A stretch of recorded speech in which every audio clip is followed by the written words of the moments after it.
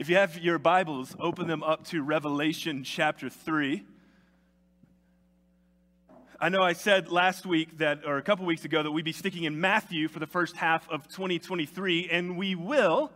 But as we begin kind of a new year, I wanted to see if I can transition us out of 2022, which is what this right here is all about. We'll come to that at the end of the sermon. And transition us into where we're going for 2023, and to see if I can make all of that make sense to you. And so to do that, I want to start in Revelation chapter 3, and I'm just going to go ahead and launch us into it by reading, starting in verse 14. This is Jesus speaking through John, writing to the church in Laodicea.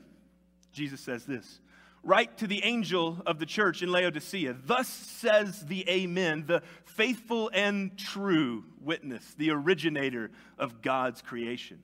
I know your works, that you're neither cold nor hot. I wish that you were cold or hot, but because that you are lukewarm and neither hot nor cold, I'm going to vomit you out of my mouth. For you say, I'm rich, I've become wealthy and need nothing, and you don't realize that you're wretched, pitiful, poor, blind, and naked. I'd advise you to buy from me gold refined in fire so that you may be rich, white clothes so that you may be dressed in your shameful nakedness not be exposed, and ointment to spread on your eyes so that you may see. As many as I love, I rebuke and discipline, so be zealous and repent. See, I stand at the door and knock. If anyone hears my voice and opens the door, I will come to him and eat with him and he with me." I've been thinking a lot in the last few weeks about growth and development. For those of you that don't know, maybe it's your first time here, my wife and I recently found out she's pregnant, and this is incredible news for us because for the last 6.5 years, we've been dealing with infertility and some issues with that, and there's a whole crazy story behind that happened last year. You can ask me later about that.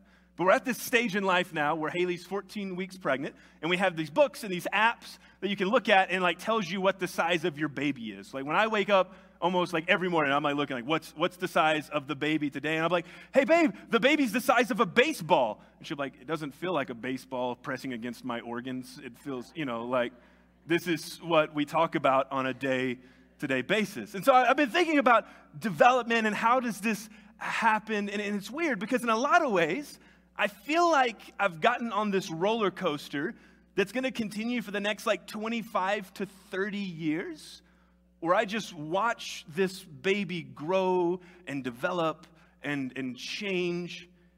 And so much of that growth and development just kind of happens. Now, probably in Haley's opinion, it doesn't just happen right now, because it happens and she's the one that has to sleep or feel sick or whatever that comes with it. For me, it just happens. I just read a thing and it's like the baby's eyelids have developed, the baby's toes have developed, and it's just happening by nature. And once this baby is born, whoever he grows up to be, and you heard what I said, whoever he grows up to be, we found that out. Yeah, we're excited. It's not like he has to put effort into growing up. He doesn't have to train. He's not going to have to train to get taller. He's not going to be laying in his crib and thinking really, really hard, I really want my teeth to grow. I really want my teeth to grow, and just force his teeth to grow. He's not going to have to set up practice regiments to get his body into proper proportion with his head. You guys have seen babies, their heads are way out of proportion with normal bodies, right? It's not like he has to be intentional about that growth. It just happens. It's natural growth. But there are things that he will have to learn. There are going to be hard things that he's going to have to learn. Learning to walk. Learning to walk means he's probably going to fall. Not just one time. It's going to be a bunch of times. Learning to ride a bike, he'll have to wreck a few times. Learning to read and talk and do math, which if he takes anything like me, math's going to be really, really, really hard for him. So hopefully he does it. And all of those things demand intentionality. It demands work. And so that's got me thinking, what is it that determines whether growth comes naturally or it's limited to intentionality? Because there comes a point where that kind of natural growth in life, it feels like just tapers off. And it feels like we have to intentionally work at everything if we want to grow or get better at it. I think this is part of why, like, as adults, we long to go back and be children again. Do any of you guys feel this way? You have like a 4-year-old grandchild or nephew or something, and they just know how to work an iPad better than you do. Like, they didn't work at it, they didn't read any manual, they didn't watch any YouTube videos, but they know how to work it better than you could ever hope to work that iPad. Because there comes a point in life where that natural development of learning just kind of tapers off, and you have to like work at anything you want to grow in. It demands intentionality. You want to, that kid metabolism wears off, and you want to be healthy and walk around the block while eating a popsicle. That just doesn't really cut it anymore.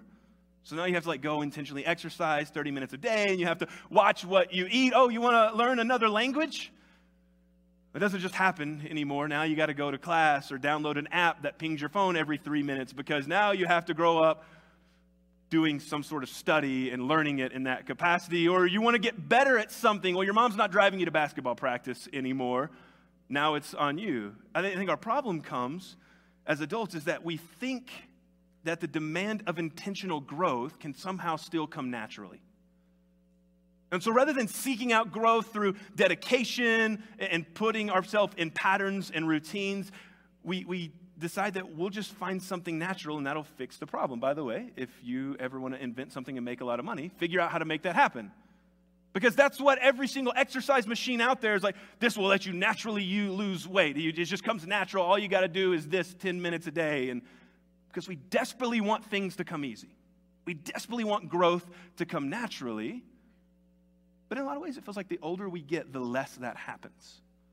The less growth comes as naturally as it used to. And I think in a way, this is the root of the problem with the church in Laodicea. So Revelation chapter 2 and 3, most of the time we classify Revelation as this book that's kind of really far out there, and it's difficult to comprehend and interpret, and understandably so. But the first few chapters of Revelation is really just in step with the rest of the New Testament. It's short letters written to churches in the early Christian world. Most of the time it follows some sort of commendation, followed by a critique, followed by a command or an application. The interesting thing here is this last letter has no commendation whatsoever. The church in Laodicea gets no, like, here's what you're doing good. It's very much, you don't get it. You're doing everything wrong. But in order to, I think, encapsulate and understand what's really happening, I have to do this thing I've come to call nerding out with you. So I'm sorry for those of you that don't like history. You can tune it out. I'll let you know when to tune back in. But for right now, give me 5-10 minutes, and let me just nerd out with you over the ancient city of Laodicea. Are you ready? Okay, I got one ready, so that's good. That's all I need. That's enough for me. 4 things, I think, are contextually important that helps us understand this passage. And I'll have these up here. They're not on your notes, so you can just, if you want to jot them down, you can. But this isn't like back of your bulletin notes. Number 1, Laodicea was a crazy rich city. It was incredibly wealthy. In fact, the Roman historian Tacitus wrote, and here's a quote from him, one of the most famous cities of Asia, Laodicea, was that same year overthrown by an earthquake, and without any relief from us, that is, without any relief from Rome, recovered itself and built itself back up by its own resources. So that's a lot of words, and all that really means is Laodicea was so wealthy that when an earthquake came in and knocked down all their buildings, they had just enough money that they could just rebuild them all. They didn't have to go to Rome and ask for help. They didn't have to go anywhere else. They, within themselves, were sufficient and rich and wealthy. And that's a historical quote. You can go look that up. And here's what this led to, Kelsey. I have some pictures, I think, to show. So here's kind of the Lycus River Valley. Laodicea, you can see, is in close proximity to 2 other cities. One's called Hierapolis and one's called Colossae. I think maybe a good way of thinking about this is somewhat like Portales, Clovis, and Cannon Air Force Base, right? We're all distinct cities and communities, but there's absolutely some overlay in between the 3 of them that helps make this community into what it is. So these 3 different communities had different things to offer. Hierapolis was one that was built and known for its hot springs. So actually, to this day, I have a picture of these hot springs. It's in modern-day Turkey. You can go there and see them. They're beautiful, by the way. I think it would be amazing to go that. So that's that top picture of the Hierapolis hot springs. They were known for healing properties and all this stuff. People would flock all around and go and hang out in these hot springs. And then Colossae was known for cold springs, drinkable water that was clean, that you could go there and just drink straight from the spring. It was this wonderful place. And Laodicea didn't have either of those things, but guess what Laodicea did have? They had money. And what do you do with money? You solve your problems with it, right? So Laodicea invested all of this money into aqueducts. These pipes are things archaeologists have dug up. Here, go back real fast, Kelsey. I'm sorry. That have dug up all of these pipes that come in from Hierapolis and come over from Colossae, pumping in the hot water. Now you can go to the next one. Me and Kelsey didn't practice first. They pumped in hot water from Hierapolis, and they piped in the cold water from Colossae. Why would they do this? Well, in their minds, these two communities have this. If we have the money to get both of those, we become the better community. Let's pipe all this in. We have the money. We have the resources. So they did it. Here's the problem, though. By the time the water got from their starting locations to Laodicea, the water had either cooled off or warmed up to the point that it had become, and the quote someone wrote, a historian, is tepid and nauseous. So water became lukewarm, bacteria began growing in it. When the people drank of it, they threw up, vomited. Hold on to that piece of information. So, number one, Laodicea was really rich. Number two, they had water aqueducts. Number three, Laodicea was a heavily influential city, particularly within its fashion. It was known for its fashion. Archaeologists have again excavated this community.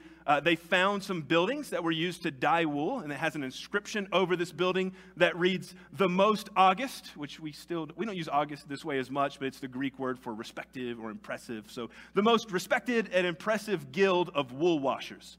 So we are the best at what we do. And they were known for their black sheep in the area. So they would create these jackets of black wool.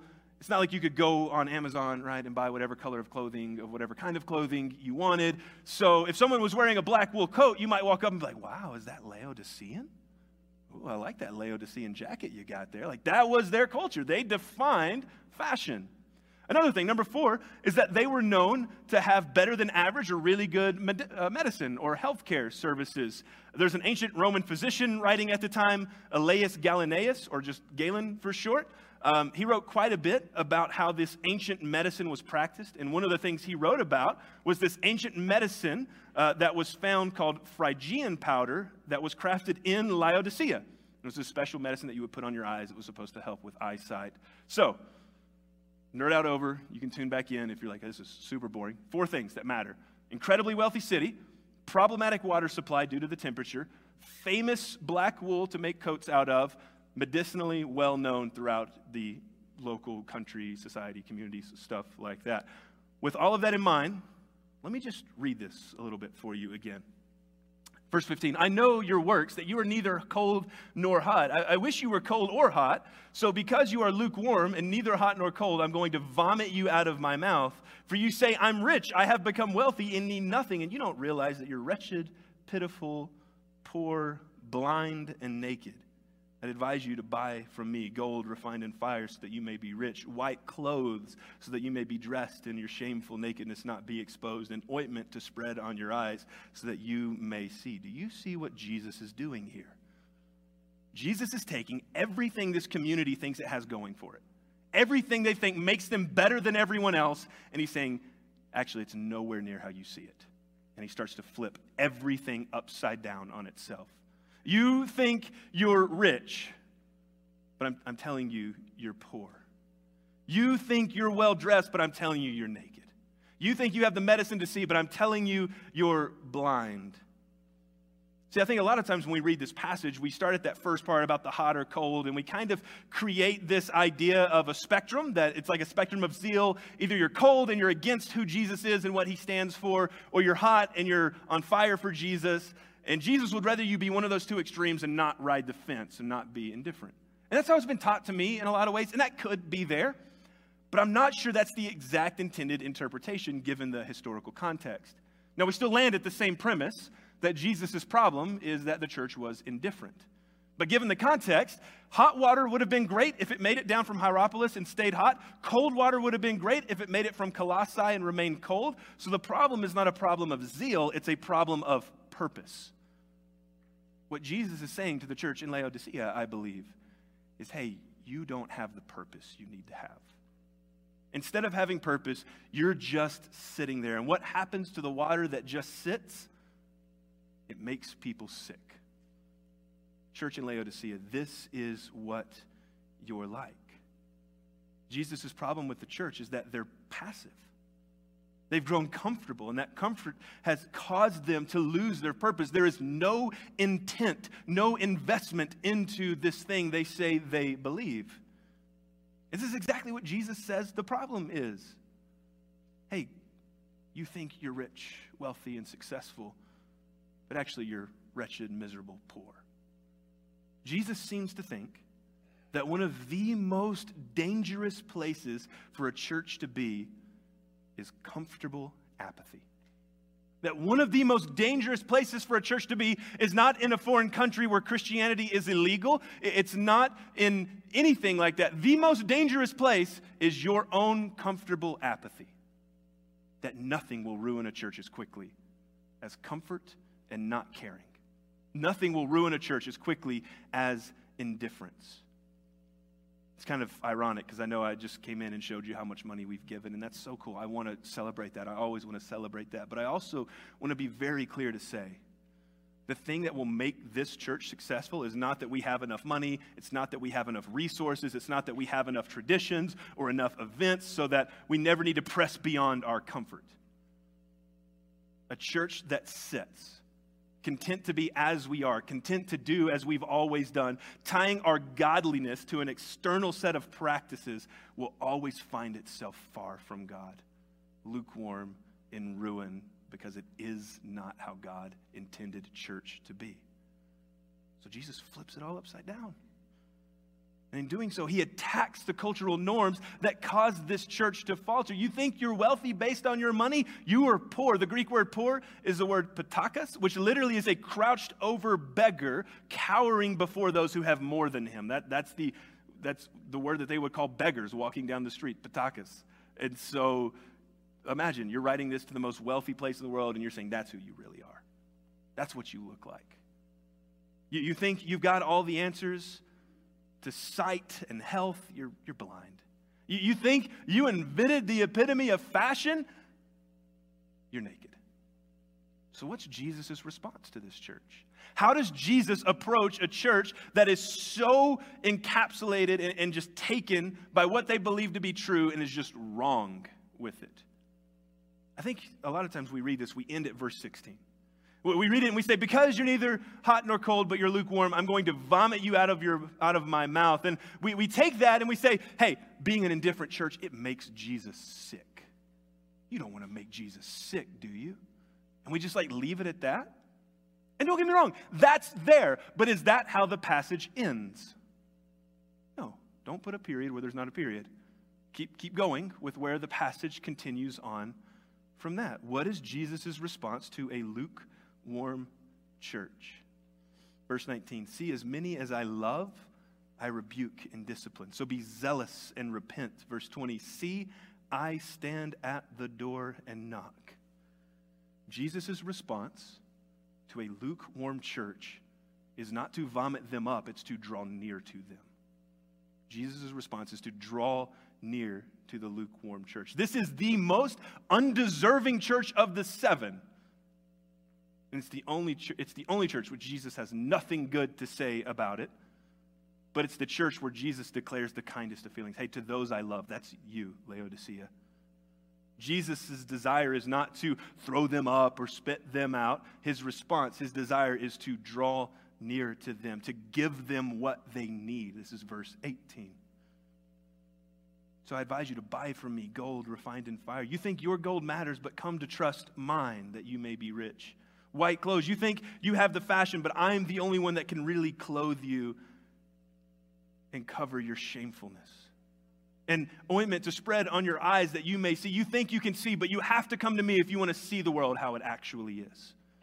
Jesus' desire is to draw near to this church, to demonstrate his love to them as he offers them himself. That's the whole point. I stand at the door and knock. Let me in to come and eat with you.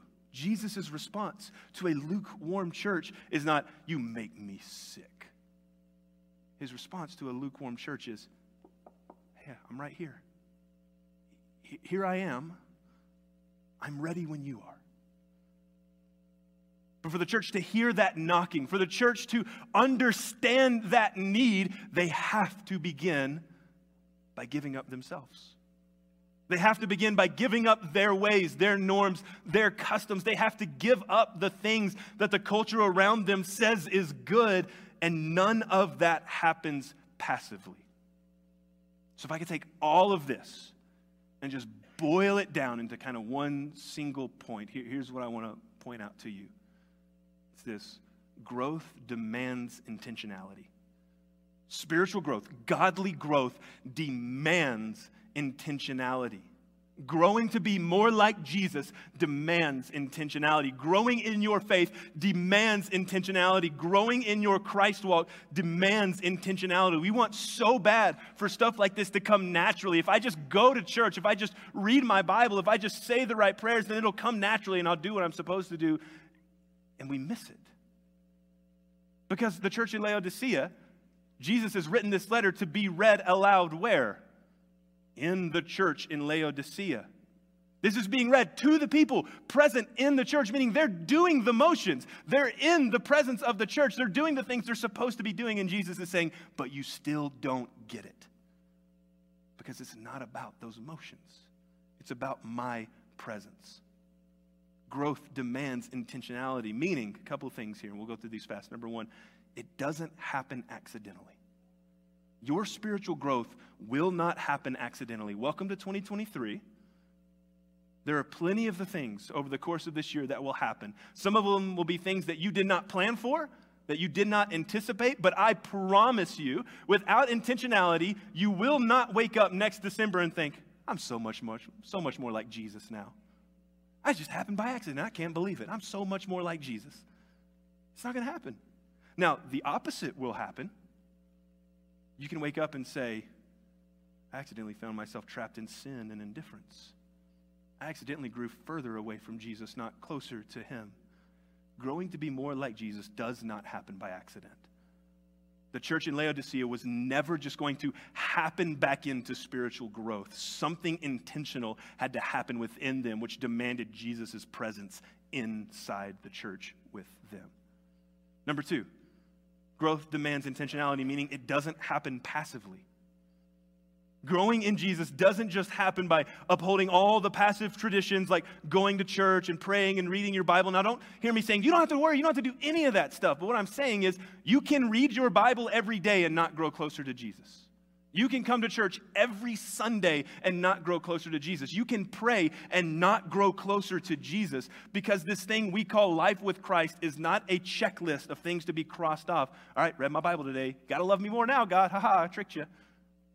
It's a lifestyle.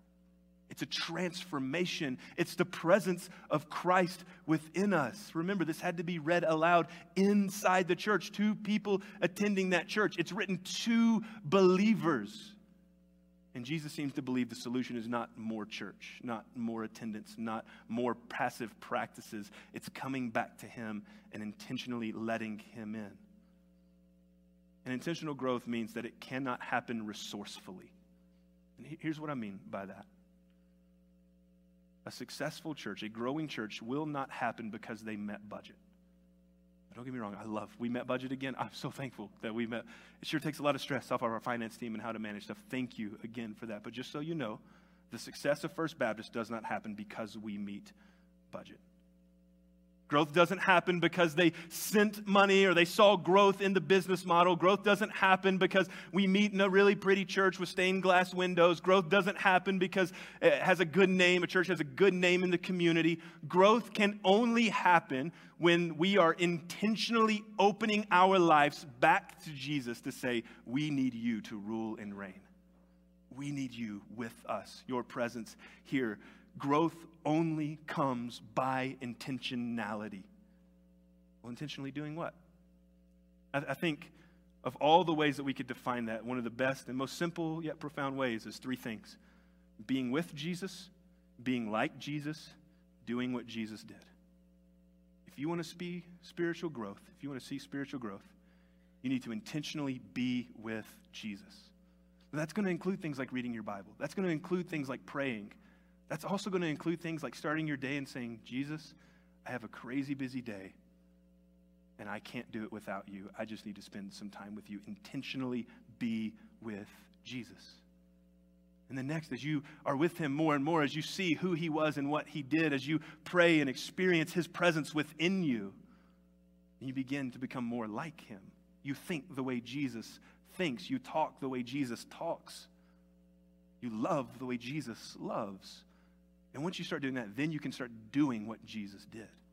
And by the way, when I say doing what Jesus did, I don't mean just like this pie-in-the-sky Christianity, living as a good American citizen. I mean literally doing the things Jesus did, loving the types of people Jesus loved, giving the way Jesus gave, serving the way Jesus served, because this is what Jesus' intention was to his disciples. Hey, when I go, I'm sending you my same Spirit so that you may do even greater works than these.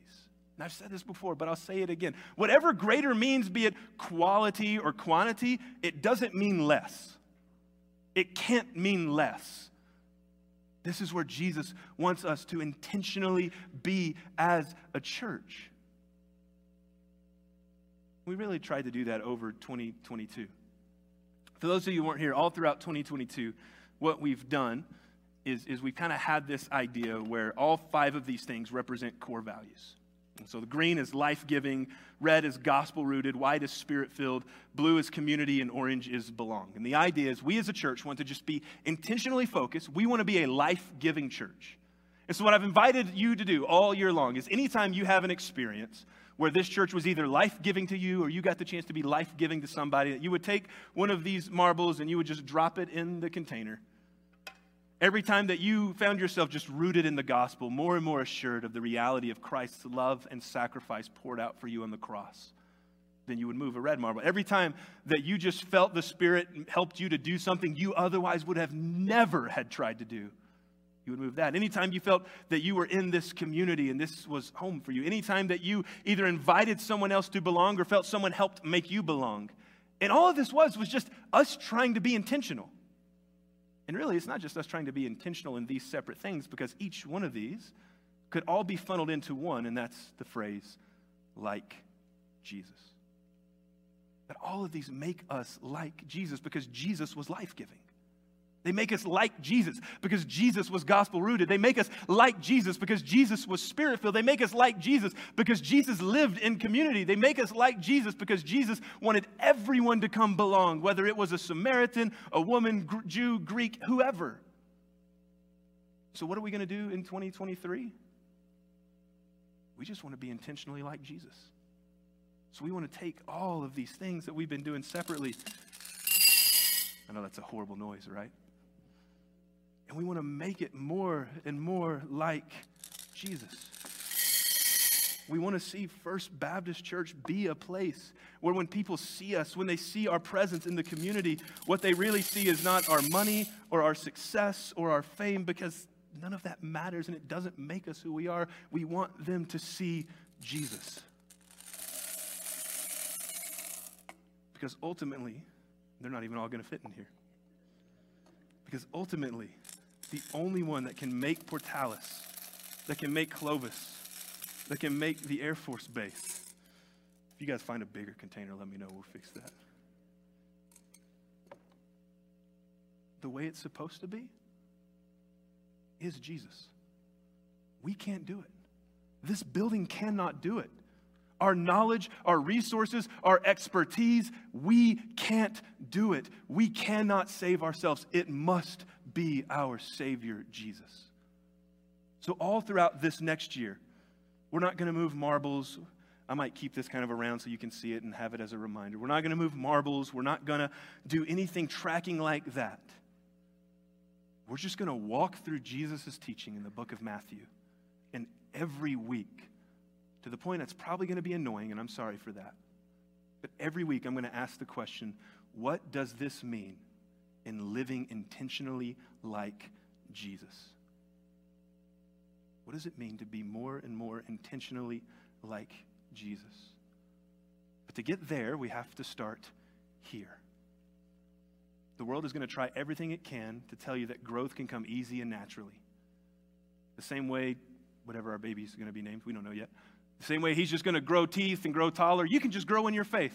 It just happens. You don't have to worry about it.